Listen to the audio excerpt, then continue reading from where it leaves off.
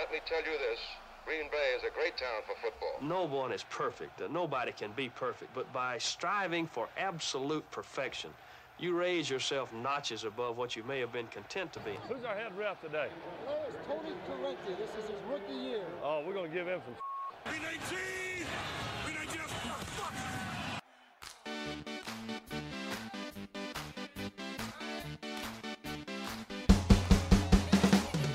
This is the Poor Man's Packers Podcast, coming from B2B Data Guy Studios with your hosts, Spencer Sismonowitz and Kyle Turkowski.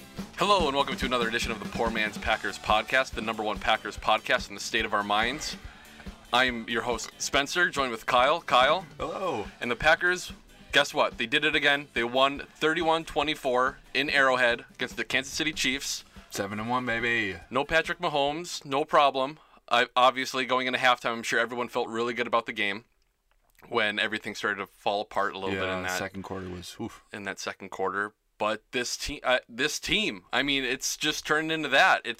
There's a special aura building up around this team. I don't know. I don't want to get too like Disney or like a middle school fan where everything just seems so great, but it's just, well, God, I didn't even want to get into it this early. It's like, it's the success and it's the joy that everyone seems to have hanging out with each other. And it's like we have the perfect mix of characters. You know, we've always known Jamal Williams has been a character guy, but he's one of those glue guys now. We have Mercedes Lewis, who's a veteran tight end, never accomplished much of anything in the league, and now it's like, okay, he's this guy just grinding out here, hoping to get that ring. You have Jimmy Graham, who's an overpaid guy. Yes. And he's just out there hoping that he can be part of a team that's going to finally fucking win a Super Bowl for him. Yes. Aaron Rodgers, chip on his shoulder. The entire defense. I love the story from the Smith brothers who are, they were just guys last year. They signed these big deals. You wonder what's going to happen. And now they turn into captains and they're kind of pushing. Culture changers. Yes, exactly. Pushing the culture change in the defense. And that's moved over into the entire locker room. So that's just throwing that out there right away. I don't know if you have similar thoughts to that. No, yeah, I mirror everything. This feels like our 114th Victory Tuesday already. Don't want to take these for granted, but 7-1, yeah. And the schedule looks pretty friendly going forward too. So, like you said earlier, in order to go 13-3, you got to lose 3 games. But man, I don't know where those other 2 are going to come from. Exactly. I said that week 1, and going into the season 2, our predictions. I think I had us at 10-6, you 11-5, maybe probably 12. 14-2, maybe 16-0. Yeah, and now it's looking because I always want to temper expectations going into the season just so you don't get broken. But now it's looking more and more like, it's tough. It's tough to find a loss, and especially like divisional games at the end. I mean, that there's probably gonna sneak one in there somewhere. Yeah. But other than that, man, it gets pretty friendly. It is getting to that point. But I'll say what Aaron said after the game last week, not against the Chiefs, but the one beforehand. We don't talk about seeding until we got 10 wins. He said that's what Mike would always say. Interesting. At the press conference. I'm like, yep, he's absolutely right. That's a great rule of thumb. For how much success the Packers have had over the years, we've only, I think with Favre once in 2007, and then when we were 15-1, I feel like those were the only years where we had a first-round bye, it seemed like.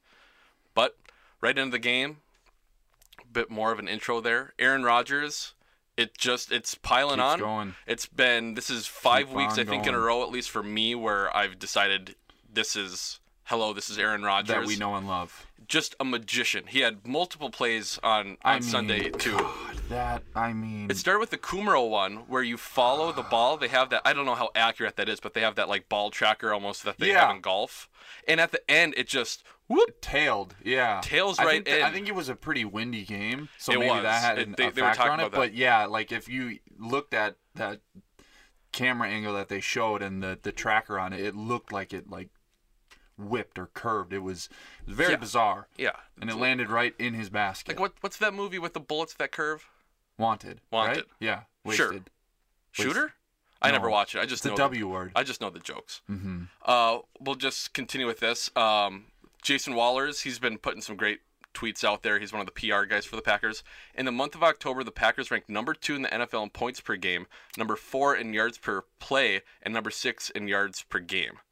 The number 17 hasn't even suited up. Yeah, it's weird how we've been able to continue this success without the number one target, and when he was playing, we were struggling. And someone also said that, and it's a great way to put it, that, I mean, 17 going down, of course, isn't a blessing by any means, but it turned into a blessing because it really made Rodgers gel and get chemistry with these guys, and I think it's really shown. You say that, but that's exactly what Tom Silverstein was kind of saying on his podcast last week that we were giving him shit for. He said it in a much more negative light, where we're saying, wow, we found a way to win without Devontae Adams, and Tom presented it as, well, now that Rodgers doesn't have this bias towards when we throw into, what I mean? But not wrong. Either way, Aaron Rodgers, I don't know what there's, and I swear to God, he has these plays. I said it before with the pump fake. It feels like you're just going back in time every time he does. It looks exactly the same. All his runs, running out of the pocket, it's no, yes, slide. Every single time, it's just, God, okay, we got the first down. Okay, don't die. Don't fall apart, because I just feel like you're going to see him get annihilated. We've seen that movie like 3 or 4 times. Not exactly what you're looking for. And the season has ended all 3 or 4 of those times. Yeah. But that throw to Jamal Williams, I mean, you gotta be kidding me. And usually I'm really, really bad about being like a prisoner of the moment and saying, oh my God, that's the best throw I've ever seen. But in that moment, I was like, holy shit, that's a crazy throw. But I didn't really think, oh, that's one of the best throws I've ever seen. I agree. The more I watched it, though, the more I think, holy shit, that's one of his best throws ever. It was one of those plays, too, where I'm sure most of the people, I mean, it was Al Michaels as well. You see Rodgers throw it, and I'm like, oh, he's throwing it away. And then it's like it didn't register. It took a full, you see Jamal, like, dancing, and I'm like, no, that wasn't a touchdown. That was a throwaway. You're just frozen, yeah. Like, that did not just happen. No way. It's, in Rodgers' plays, I feel like the magical Rodgers plays of the past have always been like these bootlegs deep to Jordy, these huge plays. And this year it has been, like we've kind of talked about, these little, like, point guard, shortstop type plays. Taking a shot, yeah. Where it's like, within 25 yards or so, and it's just these little daggers that he's got up his sleeve every game, it seems like. Right. And if you are one of those guys who on that play thinks, oh, he was just throwing it up to Jimmy, take the dump out of your pants. You are a loser. Well, like, if you look at it from the all-22 angle, Jamal is pretty clear in Rodgers' line of vision. So I think if Rodgers says that he saw someone behind Jimmy, which he did, then you just you can't sit here and say, and this is probably non-Packer fans who are trying to discredit it, but I just wanted to get that off quick. Yeah, it was one of those plays, because I assume you're talking about the post-game press conference too, where Rodgers said that he because it was one of the first questions they asked, were you actually throwing to Jimmy Graham? And he said, well, he saw Jimmy, but he saw someone behind him as well, so he just put a little bit more air under it to see what would happen. It's like, give him a chance. Yes, and me, a former 3-time UWS flag football quarterback champion. Whoa. Yeah, I know you guys probably didn't know that you've been hearing such an athletic specimen, but playing quarterback, it's one of those things too where he mentions it like that, and it's like so quick too. I can't imagine running out like that, and it's like, all right, Jimmy's there, all right, someone might be behind him, and having 300-pound linemen in your face like that. It's just insane. Still getting that ball off. And post game too, I swear it's like every week there's like 10 more gray hairs in that beard. Yeah. It's just getting up there too. Another thing I noticed, most quarterbacks or backup quarterbacks, you see it, but God, Tim Boyle is the shadow of all shadows with Aaron Rodgers. Every time on the sideline you see Tim Boyle's there. Every time you see LaFleur, he's right in his ear too. Post-game, even in the post-game things with the locker room stuff, Tim Boyle is always right next to Aaron Rodgers. I guess I never noticed that, but I love it. I mean, I'd rather have it that way than the exact opposite, because he's probably always trying to learn something, always trying to get something out of because otherwise he's just wasted space. Yeah, and we saw Kaiser. I mean, Kaiser would do it too, but it's just this week especially, I was like, man, he's just always in the ear, and why wouldn't you if you're in that position? Moving on. I guess we can. Honestly, we should actually just talk about Aaron Rodgers for an hour. I'm good with that. Yeah, well, I guess 3 weeks ago we mentioned, hey, maybe now he's gonna be in that MVP conversation, and now in Vegas, According he's to Vegas, the front runner. Front runner, yep. It's kind of one of those things where I think you can go into the year, and if the Packers have a winning record, he's going to be in the mix. Correct. And now with this game, the fourth one Past in a row. 2 games, yeah.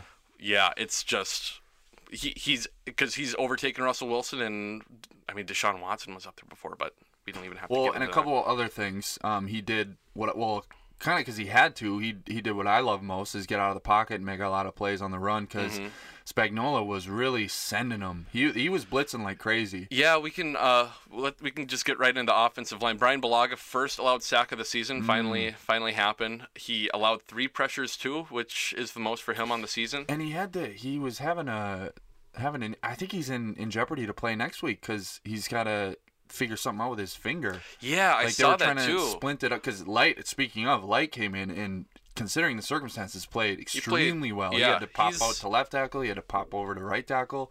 Bulaga, this is an NFL team. You'd think like a splint would be a pretty simple fix. Yeah, because they were something talking they've about that. done before. But yeah, it seemed like it took a while. But he got back in there and I think it was just the 1 sack that he let up. Other than that, great game. Yep. But overall, I felt like after the last couple of weeks, it seems like Rodgers had all the time in the world to throw. And this week, it was absolutely not that. Billy, which is so weird because they were missing Chris Jones, who's a great interior pass rusher, and Frank Clark, who's another great, who they paid a bunch of money to in the offseason, who was missing as well. Yeah, it's tough too because we wanted to use this game as a measuring stick, and we obviously still can. You want Mahomes to be out there and all those other guys, but it's like, well, we kind of eke this one out against a kind of Chiefs minus roster. Yeah, and that's I was thinking that too. Like, yes, this would have been a perfect barometer to really see where they're at and how they stack up against a true contender. And it sucks Mahomes wasn't there, but it really did make me realize how talented this Chiefs roster is. That their weapons on offense was making it so easy for Matt Moore. Yeah. And Andy Reid schemed up a great game. It's weird how we talk about all the older coaches in the league, but Andy Reid is just always, and he's not a vocal coach. All these other guys who last forever, like you see them speaking all the time, and Andy Reid's just like the silent little guy in the back, and he's just always got a good offense. And it's always has his mustache over his mouth. It's honest. I don't think I've ever seen his mouth walrus move. It's very impressive. Moving on to the backs, another great game. Aaron Jones is just. And this is the game too. It was Aaron Jones and Jamal Williams again. But for me, coming away with this game too, I'm like, Jamal Williams is like one of my favorite players on the Packers. He has really turned into that because, like you said, he's a glue guy who everybody loves and can rally around because he brings energy. He brings just a goofy dude, pizzazz, and he's just so goofy and just. It's infectious what he brings, and I think Aaron Jones feeds off of that, and they're not really egotistical, and they're not, they like when the other player gets their touches. Yeah, I mean they're good buddies since they got drafted. I remember after their rookie year because they were the same draft class. Yeah, they were 4th and 5th round picks. I remember during like the Super Bowl coverage, it must have been Minneapolis. Doing interviews together, like they both flew to Minneapolis just to talk like football, and they were doing like interviews kind of together for the most part. Yeah, very cute. Yeah, so cute. But and like the halfback, the screenplay from Jones, it's these plays the last few weeks that he's been involved in. It was MVS where he was blocking last week, and this screen now where it's these just little bullshit plays that look like nothing, and all of a sudden you're like, oh wow, I guess he is going to score. Huh? Well, and on Aaron Jones' first touchdown, that first of all, that play design was absolutely beautiful. It was Jamal Williams in the backfield. It was shotgun. Jones lined up on the right, I think he lined up on the left, and then he motioned right, and then he motioned back left, and then the ball was snapped, and he came back, and they did that little shuffle pass. Jamal Williams had a great block to lead him into the end zone. I'm wondering this. I thought about mentioning this when we were talking about Rodgers. The last 4 weeks, I wonder if part of it, because say whatever you want about Rodgers, he's bought into the system more over the past month.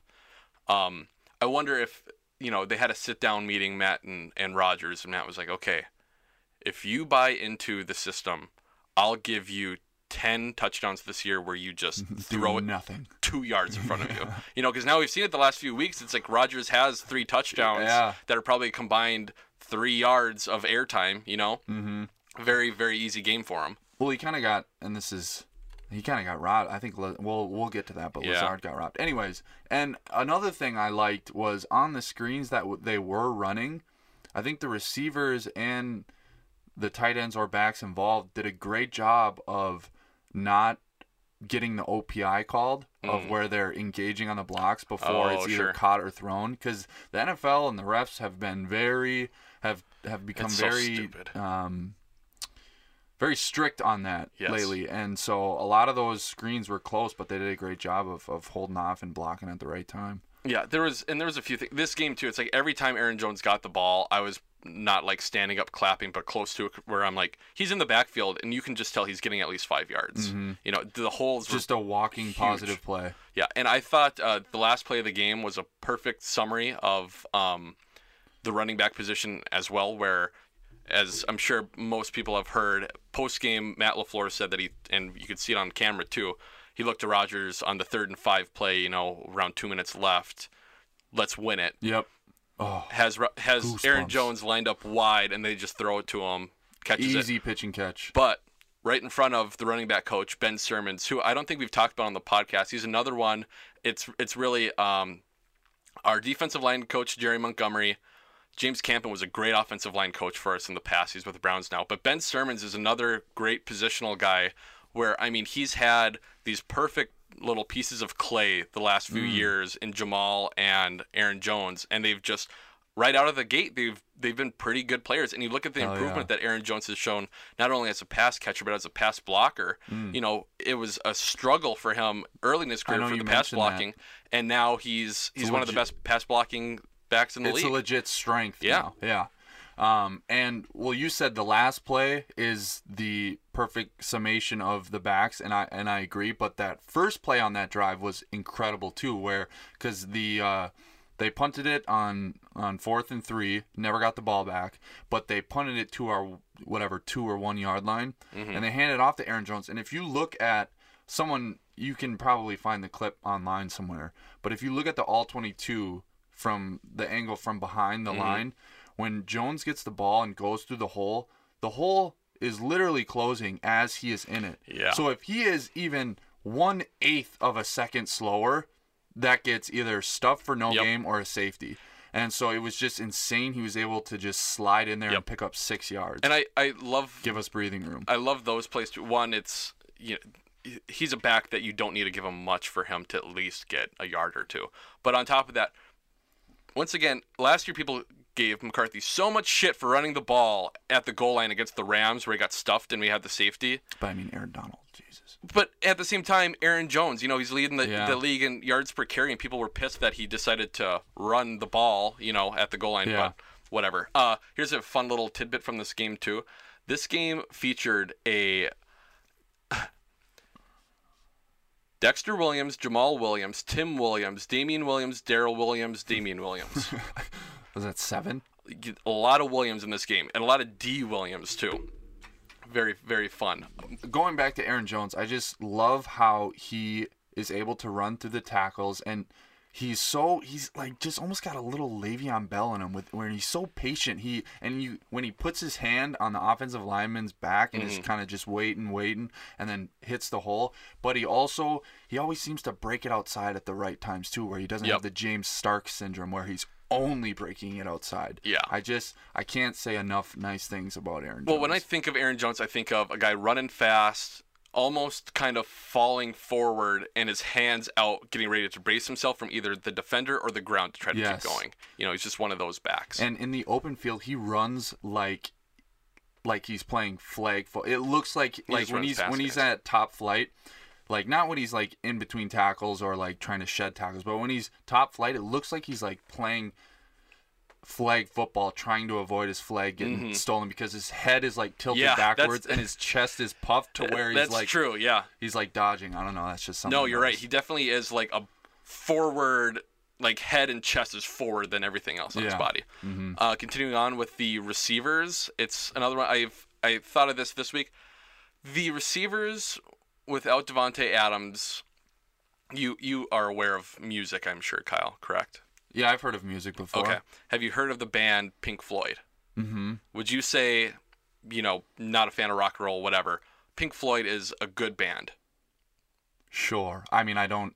One of the most famous classic rock bands of all time. Mm-hmm. Can you name anyone in the band Pink Floyd? No, I can't. Most people can. There's like Roger Waters and some other guy. Roger Waters. Yeah.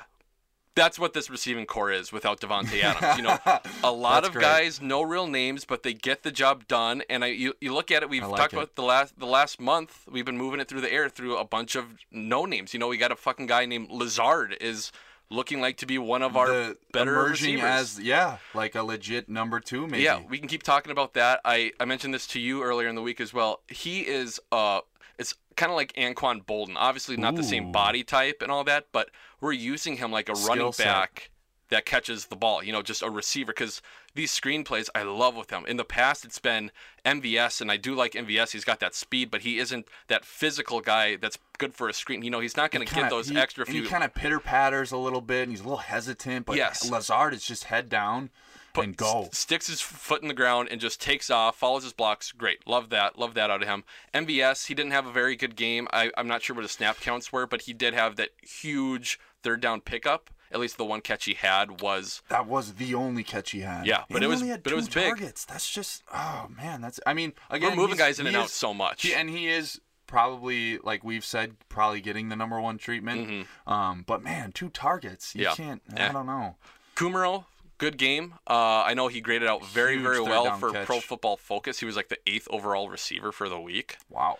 I'm not sure exactly all that. 2 catches for 48 yards, but again, exactly that third down catch on that first drive was and like I'm huge. saying, with these snaps, I mean, it's just a rotation with all these guys up top. Well, and actually now that his second catch where Rodgers kind of floated up and he went and big bodied him, and that CB was right in his grill. He makes plays where you're watching him and you're like, how are they not able to stop him on this? Because nothing he does is crazy flashy, but it's like he just doesn't really fuck up all that often.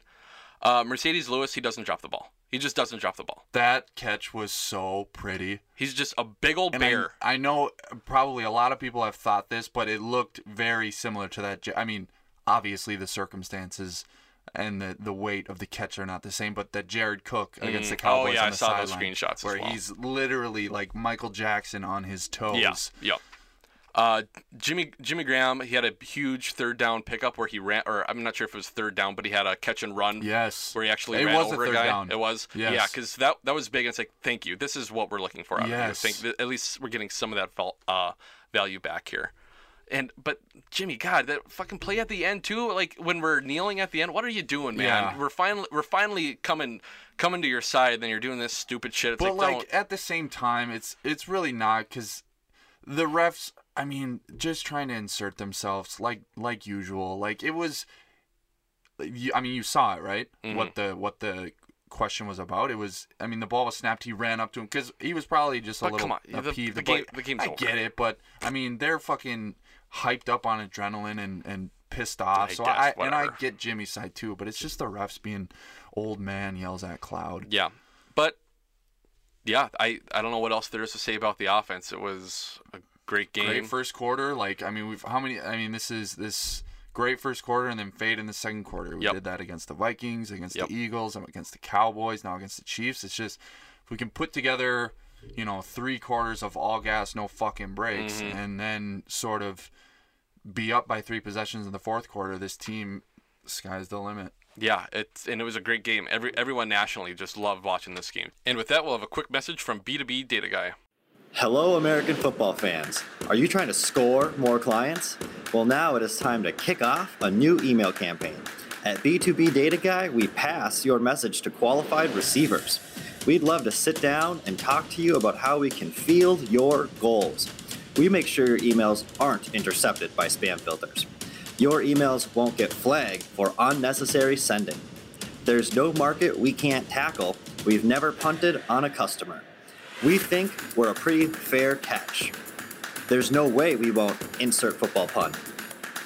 With our message to the right audience, it's easy to touch down with qualified leads. Visit b2bdataguy.com today. And we're back with the defense. I don't know what to say. These games, it's like they're slowly declining. This one was all right, but you never feel great about a close game against Matt Moore. But at the same time, I think we did an okay job of slowing down Tyreek Hill and Travis Kelce. There was a couple big blow-up plays, but they did enough. It's bend, don't break. Don't break. Even watching the Chiefs of the first series, they marched right down, and then it's like you get the one series and they just stop them, force them. It's like, okay, this is it, and then it's the field goal. It's just the bend don't break every single drive. I think there was a couple series where they chunk plays, all the kind of march all the way down to that 30-40 yard line, and then a sack to take them out. Yep. It happened a couple times. Yep. Speaking of sacks, Zadarius Williams. All the Williams are still in my head. Zadarius Smith with the sack. He had 4 pressures in the game as well. He has 8 sacks on the season. But what did you think of the sack dance? There was a bit of a build up to it, and I saw I think her name's Sarah. I don't follow her, but she had the same kind of thought where Zadarius does that dance, and I think it's the Pennywise dance from It. Oh, because wasn't it supposed to be Halloween? Yeah. I was wondering, and then I thought it was like a Fortnite thing, because I know that's one of the. It looked like a mix of the two almost. Yeah, I didn't. He looked happy doing it. Yeah, so. yeah. But what I was getting at with the similar tweet was, we heard about it last week, how there was back and forth that they were going to be able to do a sack dance. Into this big thing. But Zadarius said that he talked to Matt beforehand and showed him the dance in the hallway. And my first thought when he did it, I'm just like, just Matt standing in the hallway. Zadarius saying, "Hey, what do you think of this?" And that is a great visual. Yeah, beautiful. But the defense still just doing enough. Zadarius and Preston, they get hurt and come back. You see them get hurt, and it's like, I just assume they're going to be back in the next years, and that's what it's been. I do not appreciate or like when people are like, "Oh, get up," and it's just like, these are grown men that are some of human creation's strongest beings. I suppose they're flying around knocking each other. If something serious happens, who fucking knows? Like, let them figure out if it's serious or not. You are not capable of anything they are doing, so stop complaining like you are. Yeah. Sorry, but it makes me mad when people are drinking beer on their couch thinking they're holier than thou. We'll see the rest of the year how many more times they go down and they stay in the game. I'm not complaining. I love that they come back, but sometimes it's like, hey, maybe just hustle off the side of the field and we can get the game going. The sack dance was whatever. Kevin King in the secondary as a whole, tackling is a problem. Well, oh god, that is a big problem. Yeah. Kevin King, he'll have some plays where he has a great like a wide receiver screen or a halfback toss right on their hip, where he's right on there and he blows it up. And then if it's for some reason if a receiver's catching it and it's 1-on-1, he really struggles to just set himself and tackle the guy. He'll just launch himself. I don't know what it is with his arms, and it's very ineffective. And Jair, he's kind of the same way. He had a decent game as well. I mean, he was always around the ball at least. But I mean, Savage missed a few tackles as well. Mm-hmm. That's a bit of it. And obviously, I mean, Kelsey's no easy task, but still, you get your hands wrapped around him, should take him down. Yeah, but it's one of those things where I think the Packers are ranked 27th for missed tackles or tackling, at least for Pro Football Focus, and a team like the Minnesota Vikings are number 1. And that's kind of one of those things. These good defenses are great tackling teams, and that's kind of one of the things that through the last 15 years, or at least with this 3-4 defense, it's explosive plays, but the tackling always is suspect, it seems. And it's always good defenses, but never great defenses. Yep. And, Pettin was putting them in great positions to make the plays, but a lot of their big chunk plays came when, broken tackles. Mm-hmm. Like, I one play comes to mind where it was like a Mecole Hardman screen, and it was perfectly covered, but he shook 2 guys that were in great position to make the tackle and brought it to the red zone. Yep. And speaking of Pettin, I don't really understand. Like, I know rushing 4 has been pretty successful this year, but it was struggling on Sunday night. So I don't know why he didn't dial up more blitzes. Yeah, I don't know. Because Matt Moore was kind of sitting back there and picking us apart a little bit. Because if you're going to just rush 4, you would think you would, cover them a little tighter. But it seemed like a lot of their completions were from very soft coverage. I don't know. It's one of those things where with Pettine's game plans, you can't really judge it at halftime. You have to go through the entire game because he really is playing chess and not checkers. Where, like we've said before, it's the bend don't break, but it's given up this little shit, and he knows that Rodgers is going to produce on offense. Yep. So as long, and maybe that is you're setting them up for the blitzes. You're just wait, and then you send in the second half, and that's. But you get what I'm saying. I'm really glad you said that about you can't judge it from the first half, because this is courtesy of one of our all-time favorite people involved with the Packers, Peter Bukowski. In Chiefs in the second half had 25 plays, 110 yards, 4.4 yards per play, a turnover, and only 7 points. So giving up 24 points total, but only 7 in the second half. Like you said, it's a testament to Pettine on his ability to make adjustments and not break in the second half. It's one of those things where we're so optimistic with this team right now, and for how great everything feels, the odds. However you calculate it, they're like, okay, the Packers have a 6% chance of winning the Super Bowl. You worry with this defense because it's what we've seen in the past where we're consistently getting the turnovers, and for how much we do bend and give up these big plays, when we need a stop, we always get a stop, it seems like this year.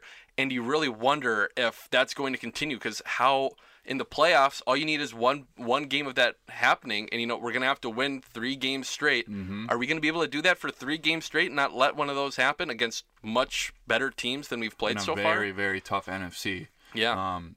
They in the first half they were really struggling on third down. It felt like they could not get off the field at all. Oh, I had that too. The second half was completely different, but the first half was like third down, they've got it. 3rd and 7, 3rd and 10, 3rd and 12. I think they converted all 3 of those yard lengths.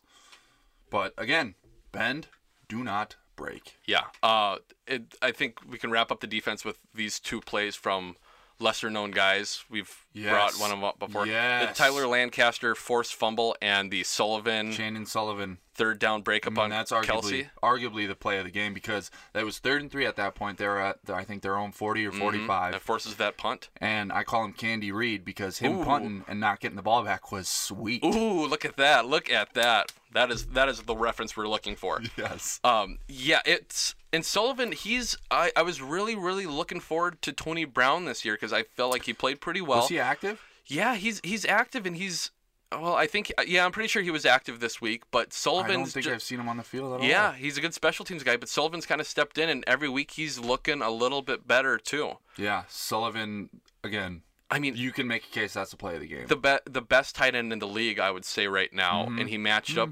Or Georgie. Yeah, but what I'm saying. Yeah, and then, of course. And then, like we said at first, Tyler Lancaster, we've talked up the coaching before, but it's... what a play. You see Shady McCoy carry the ball like this his entire career. Like it was a birthday cake. Yeah. Nice. Ooh, that's why I did it.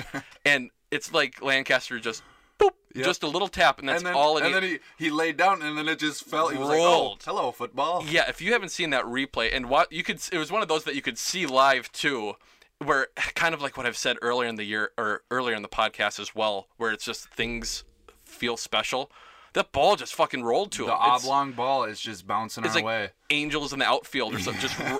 I feel like he was like sitting on his ass like a kindergartner. Like just waiting for it. And then it just it's rolling the ball back and forth like in Rugrats or something. Yep. And hopefully now with Shep getting cut and Bayless getting cut, Ibrahim is coming back. Yeah, that's a good. I'm glad you brought that up because I don't think we talked about special teams last week, but we should again here. Shepard, we said a couple weeks ago, or obviously when he had the really bad game, it's like okay, I wouldn't cut him. He did get cut today. It was after 2 games of still subpar play. It's like this guy really isn't giving you anything. You throw him on the practice squad. All of his punts have been very shaky. He's been like off. It felt like all of his fair catches were just off footing. Yeah. Like he was like stumbling and off balance. And then, like we said, letting that last punt roll to the 2 was the dagger in his. Yeah, it sucks because he was such a great feel good story during all training camp. I mean, most people during training camp, it was Shepard over Lazard, and even. I actually think I was in that camp. Oh yeah, I was too. Lazard, for how great he's been, it's like, okay, we hear about these big-bodied receivers all the time, and they never actually work out. We cut him. No one's gonna pick this guy up. He's gonna be no one. But now he's produced so well from the team. It's like, okay, well, shit. I guess I was wrong. J.K. Scott, probably his worst game of the year. A couple that go, they go out and they're like, come on, no, stop running, ref, stop running, no, fuck. Okay, it was 25 yards or whatever. I mean, it's not like he has an because he's just set the bar so high that that's definitely part of it, and at least he hasn't screwed us in the fourth quarter. There hasn't been one of those yet. Yeah, he still had one pinned inside the 15. But yeah, that was pretty much it. The special teams as a whole, it'll be interesting going forward. They've struggled. We've been begging and pleading for a kick return past the 25. The very first kick return of the game. Granted, it was kicked to the 11-yard line, got to the 26. Yeah, I was looking too because I was like, I can't tell if it was like a ball length past the 25. I feel like it wasn't that much. But yeah, it's been a good year. Good year. I mean, shit, halfway through right now. It's things could be much worse. I was thinking about it today. 7-1. I never would have guessed we'd have that record. Yeah. Speaking of good year, we now have a special. We have a partnership with AutoZone. Tire, yeah. You buy 3, you get the 4th one free. Now going through the end of November. Use promo code POORMAN. Promo code in person when you're at the front desk. Say, and my promo code is POORMAN. That's all you have to do, and then, the deal that Kyle just said will go through. Buy 3, get the 4th one free. But with that, we'll have another commercial break. Are you tired of this happening to you? Wow, I'm having so much fun at this tailgate for a game of American football in Green Bay, Wisconsin, but I only have enough hands for 2 beers. I could be having more fun if I had more beer in my hands. Well, what if I told you there was another way? Whoa, where did you come from? That isn't important. What if I had a way to solve this urge you have for at least a few minutes? Yeah, that sounds great, but there's no way. Well, now there is. Whoa, that looks great, but what is it? Oh, you've never had a little handy? A little handy? Yeah, a little extra something to get you through the tailgate. I mean, I guess, but you want to do this right here? Of course. You can have a little handy wherever you want. Little Handy is a small detachable arm that attaches anywhere on your body. The Little Handy can hold any can effortlessly with no help from the user. You no longer have to sit and wish your double fister could be a triple fister. Wow, this is great. It just feels right. It does, doesn't it? Yeah, I'm never going to another tailgate without getting a little handy first. Thanks. Visit littlehandy.com to get your Little Handy today. And I want you all to know that we are fighting the fake news. It's fake, phony, fake. All right, and we're back with Take News for the week. No sound clip. There wasn't anything that really hopped out for us this week, and we're not going to have a Make a Pro Football Talk headline. We kind of beat that one into the ground the last few weeks. But I will read this tweet to you, Kyle. I think we can have a civilized discussion afterwards. Doubt it. Benjamin Albright tweeted, Kitchens was the wrong hire. McCarthy was the right hire. Whoa! Now, I bring this up for a few reasons. It's very odd watching football or just being a fan of the NFL while being on Twitter is very, very strange at times. This time last year, McCarthy was an absolute joke, punchline. Mm-hmm. It was just, he doesn't know how to use Aaron Jones. He doesn't know how to run an offense. Rodgers. Wasting his prime. Well, whatever. Yeah. And now, with the Browns struggling as much as they have, everyone's just clamoring for Mike McCarthy to be a head coach again, which that's fine. But the thing that stuck out for me on this is, like I kind of just talked about just there, a lot of these people who are saying Mike McCarthy should be a head coach were the ones making fun of him and giving him shit all of last year, which was just so fucking... He is... for how lazy he probably got towards the end, and he was less invested, stale. He was a great and is a great NFL coach, but he was getting so much shit. This tweet from Albright, I read that and I'm like, I hate tweets like that are short and matter of fact. Like, this is a fact. Yes. I'm so smart. Yes. This is a fact. This guy's been covering the NFL since 2014. I searched his name, and I searched McCarthy. This was the only tweet that popped up. There is a 0.00% chance this guy's been covering the NFL for that long and hasn't mentioned McCarthy at all. He had to have had shit-talking McCarthy tweets from last year that he deleted before sending this tweet. And that is why I fucking hate Twitter. That's grimy. I could be wrong. No, because I know who that, like, I know who you're talking about. I don't follow him or anything. I don't either. He's like, I mean, he's not like popular on NFL Twitter, but like he's got a following. He pops up every once in a while. There is a 0% chance he has never had the word McCarthy in one of his tweets. 0% chance. Exactly. Especially at the end of last year when there was so much Well, shit and on. going off that take he had, another popular narrative among like the NFL world was that Cleveland was turning into Green Bay East with the connection with John Dorsey, with Elliott Wolf, right? I know I fucked that up before. Nope. Well, those two are the big ones. And as I mentioned before, James Campen, the offensive line coach, and they also have I can't remember his name right now, but he's the secondary coach. Is Perry? I think it's Perry is the D-backs coach for the Browns. Okay, so a lot of connections there, and especially the former Packers, especially coach. John Dorsey being the shot caller there, who makes pretty much the final say, and Elliott Wolf, who I think is like the assistant GM. Yeah, something like that. Alonzo Highsmith too is up there too. He was high up in our scouting department as well. Outside of the Green Bay Packers, you could say that front office knows McCarthy the best, and they had a perfect chance this offseason to make that hire, and they didn't. So it's revisionist history to think that was the perfect hire. Right. And I agree completely. And I was saying that last year, and I think there was a disconnect between, well, obviously there was a disconnect between McCarthy and the front office. Even today, Aaron Nagler, he showed that today was the trade deadline, and actually I'll just play it right here. What's the trade deadline like around here yesterday? What's the trade deadline like around here? Is it a lot of conversation or just standard? No, is that what you guys? I thought it was next week. No? That's what it's like. And it is funny. So it is funny to hear that. And I'm a Mike McCarthy guy. I knew he was done last year. And seeing what LaFleur has done this year, it's like shit. I guess we probably should have moved on sooner.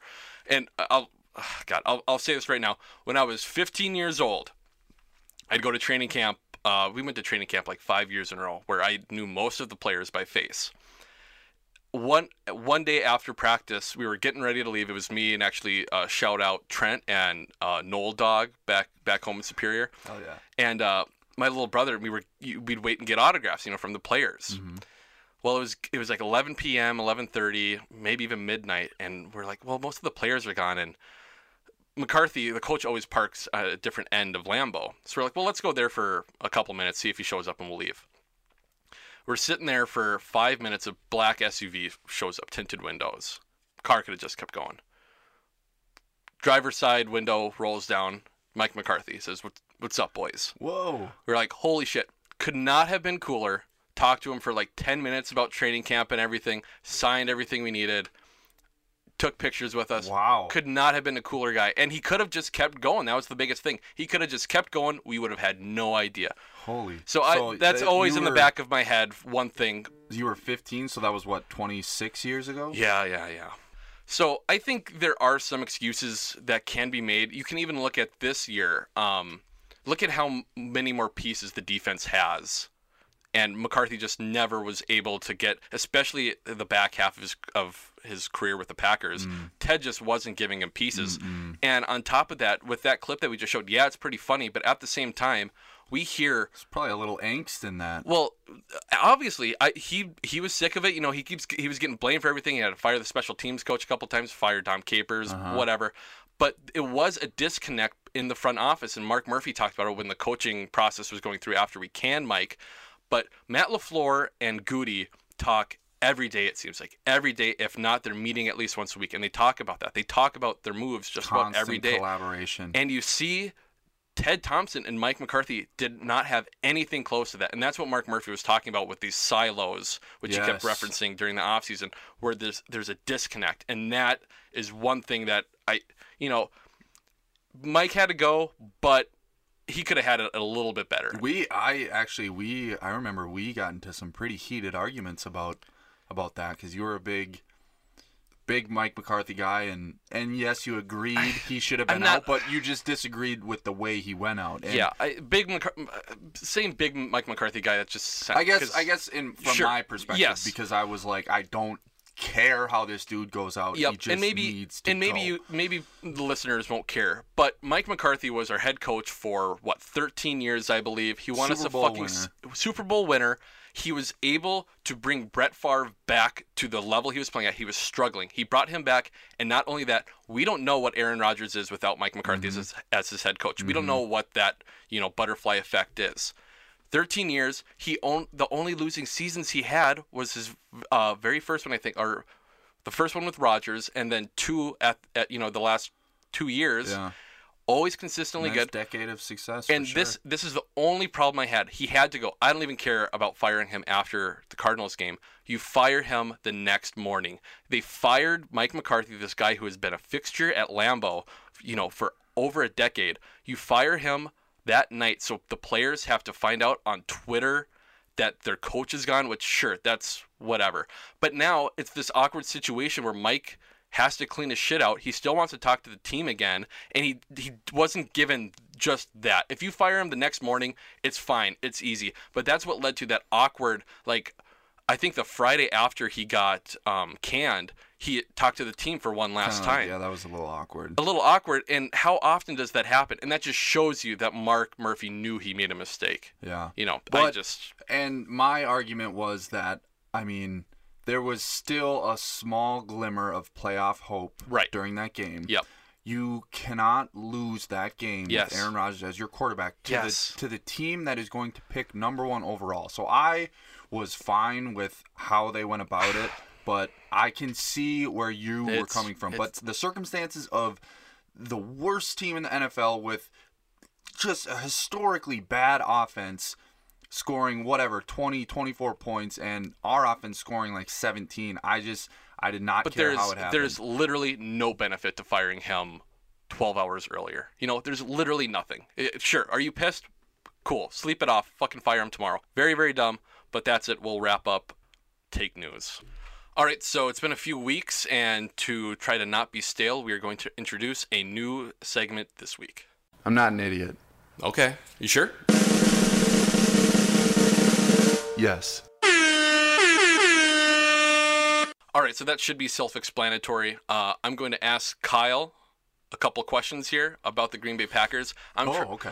I'm trying to pick a couple questions that make you go, oh, fuck, when you get them wrong, So, because I was worried it was going to be some 1940s geopolitical, Cold War type questions, but it makes sense that they would be about the Packers. Yep. So what? I've only got 4 this week. We'll keep a record going. And if you get some of these wrong, we might have to cut it just so that people can still respect you. Okay. No, let it fly. I'm confident in my abilities, win or lose. All right. This is the first one. Who is the Packers' all-time sack leader? This is fun because there's 2 ways to do it. Clay Matthews. Yep. For the longest for the longest time it was KGB. I was gonna say Baja Biamila. Exactly, but other than that, people think Reggie White as well. But I was like, he wasn't here for long enough. Right, exactly. Okay, I was gonna say Kabir. Oh. Yeah, because it was Kabir for the longest time. That was one of them where I'm like, oh yeah, it is Clay. Yep. Okay, here we go. These are the ones that are like, fuck, I don't know. That was an easy one. Who was Aaron Rodgers' first NFL head coach?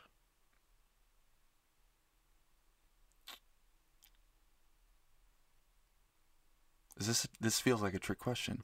It's got to be McCarthy. Mike Sherman. Damn it! That was his last year as head coach. Yes. It was the first year as Ted Thompson as GM, and damn it. Yeah, so he was just the rookie. Didn't do anything. Damn it. Yeah, see, that's one of those fun trick questions. All right, we'll cut this out. Yeah. All right. This is fun. Who were our punters between Tim Mastay and J.K. Scott? Oh, Jesus. I don't even... Tim... Because I was going to say who... Right. I was gonna say Tim Massey before. It was one of those for me where I'm like, how many punters were there between those two? Just two. Okay. Both of their first names start with J. There's a JV and a JS. Oh, and here's the 10-second clock. 3, 2, 1. Justin Vogel. No, wouldn't. Jake Shum. Oh, damn it! That second one. But these names, that's tough. It's like these are just computer-generated names in like The Sims or something. Madden, yeah. Vogel, like class of Shum. 2022. Yes. Imported class. Yeah. Damn it. Okay. All right, last one for the week. That's it. What am I? 1 for 3. Yep. Yeah. Who was our kicker before Mason Crosby? Oh shit. Was it? The only one that's coming to mind is Ryan Longwell. Nope. Fuck. If you know, you know. I don't think I know. Dave Rayner. Dave Rayner, he was the precisely 0 bells. He was the kicker for, I don't know if it was just 1 year, but it was a couple years, and I still remember because this, I don't know if it was right after or after he got cut, but he was pissed off that they drafted Crosby because he's like, man, I've really put myself in the part of the team and part of the community with all the like community outreach stuff I've done, and I'm surprised that they kicked you. It's like, dude, they're not gonna. That's not. What he said. It was like, dude, they're not gonna not draft a kicker because you're at the like a good Salvation guy. Army. Yeah, it's a business. Yeah. Well, I guess I'm a fucking idiot this week. Yeah. Well, hey, that's good. That's good for the brand for the segment. Damn it. So 1 out of 3. I'm a real poor man. 1 out of 4. Or, sorry, I meant 1 cutting and 3. the 1. We're cutting the 1, so 1 out of 3. Sure. Yeah. No one will hear that one. Mm-hmm. Damn it.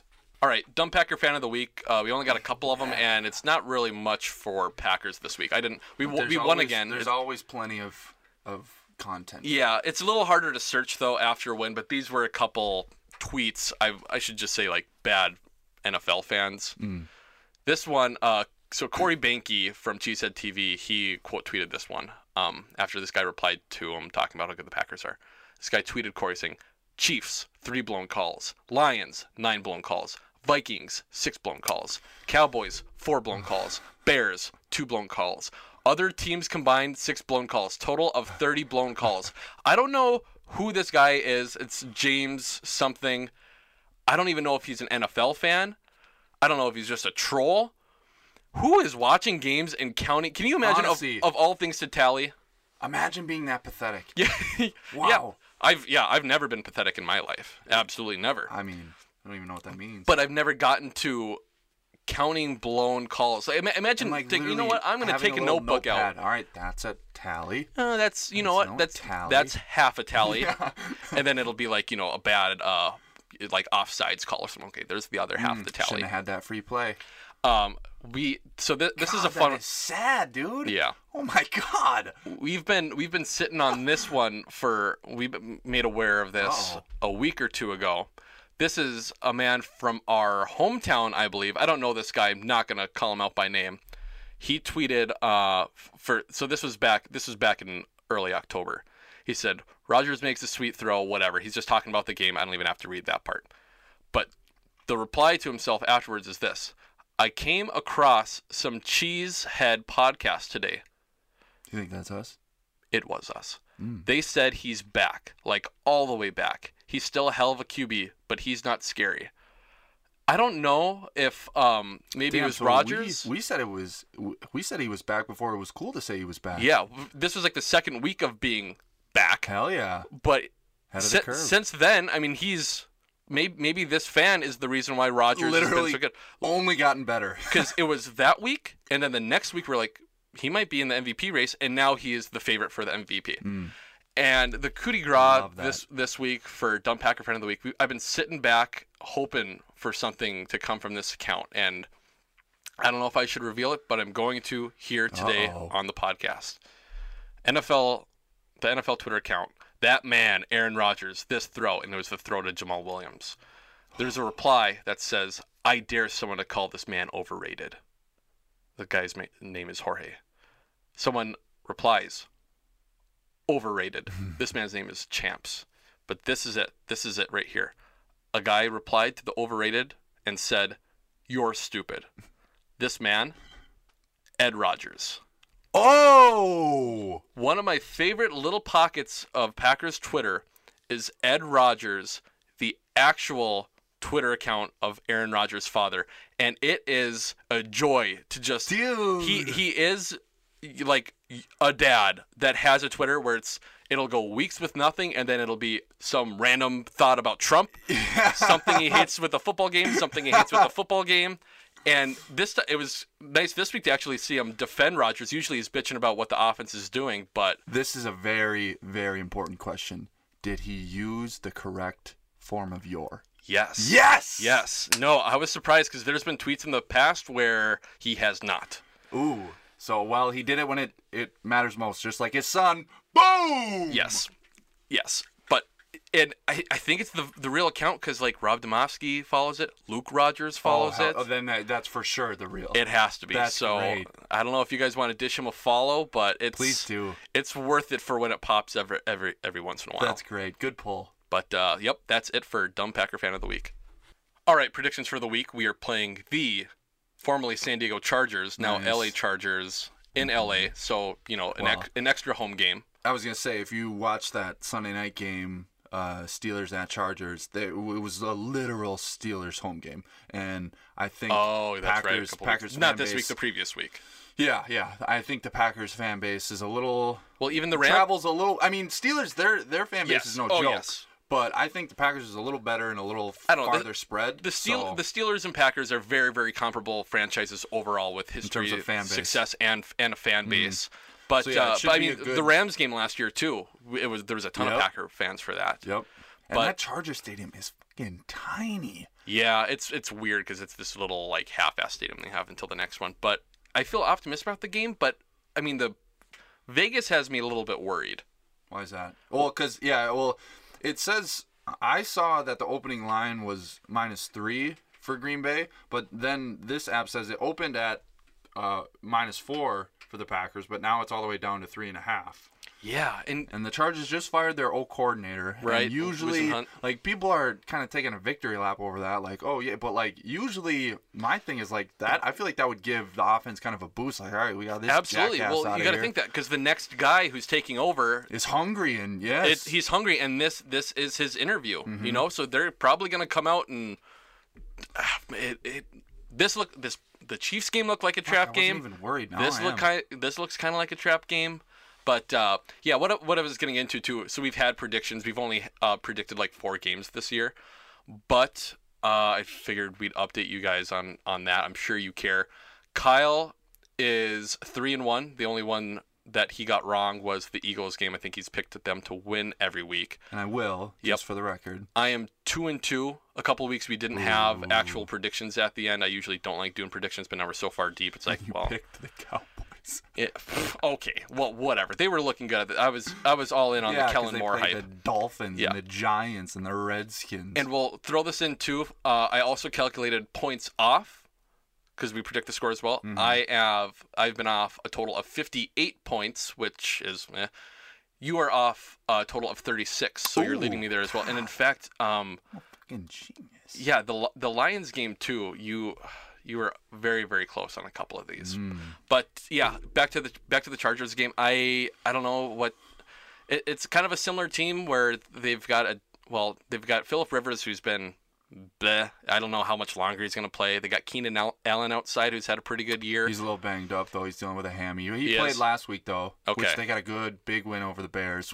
Yep. The Bears. Jeez, they're absolutely terrible. It's hilarious. Yeah, Matt Nagy's the arrogance of Matt Nagy is just asshole, beautiful to see. Asshole idiot. Yeah. Asshole idiot. We said it like when he opened the season with that Wildcat Mitch Trubisky shit. It's like, fuck you. That should have been a sign of things to come, and it sure was. And it was. Yeah.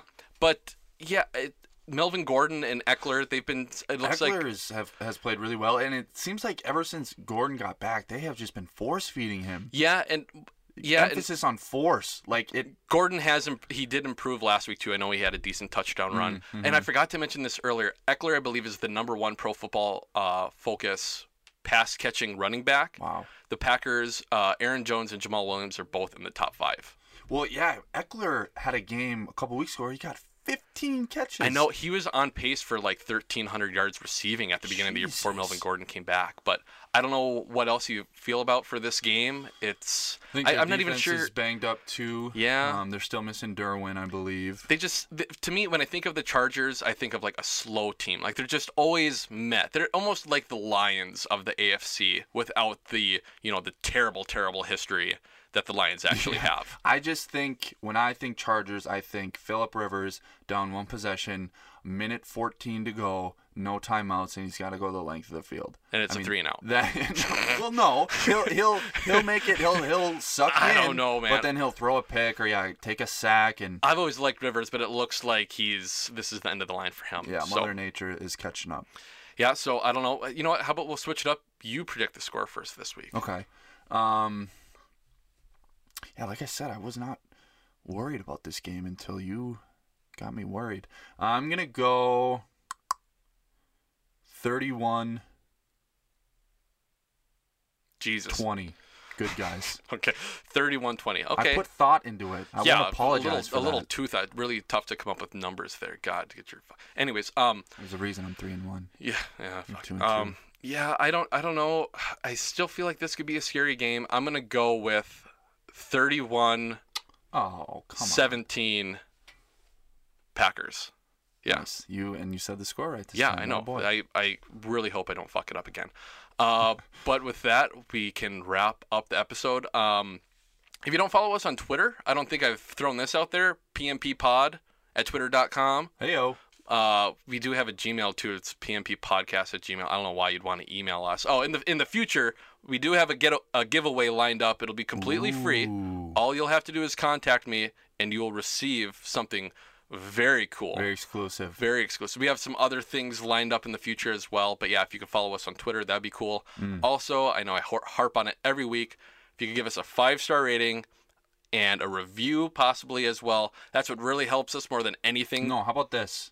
Don't leave a review. Okay, yeah. Don't give us 5 stars. Yes. Just ignore this. Please do not give us any positive feedback. You know what? Give us only negative feedback. Oh, no. But DM us. Don't put it publicly. Just tell us what we suck at, and we'll try to improve on it. We will accept that. Privately, DM us with your concerns. Publicly, 5-star ratings. There we go. That's what we'll roll with. But other than that, I don't have anything else. I'm going to assume you don't either. Nope. Kanye West, please don't sue us. Go Paco. Life like, this is what your life like. Try to live the life right. People really know you push your buttons like type right. This is like a movie, but it's really very lifelike. Every single night, right? Every single fight, right? I was looking at the gram and I don't even like lights. I was screaming at my daddy, told me it ain't Christ-like. I was screaming at the referee, just like Mike. Looking for a bright light. Seagull, what your life like? Riding on a white bike, feeling like a sight bike. Pressing on the gas, supernova for a night light. Screaming at my dad and he told me it ain't Christ-like. But nobody never tell you when you're being like Christ. Only ever seeing me, only when they need me. Like if Tyler Perry made a movie for BT, searching for a deity. Now you wanna see it free, now you wanna see it free. Let you see it 3 apiece. Tell me what your life like, turning down a bright light. Driving with my dad and he told me it ain't Christ-like. I'm just trying to find, I've been looking for a new way. I'm just really trying not to really do the fool way. I don't have a cool way, being on my best though. Block 'em on a text though, nothing else next though. Not another word, let a picture or a decimal. Wrestling with God, I don't really wanna rest. So man, it's really life like everything in my life. Arguing with my dad and he said it ain't Christ-like. Man.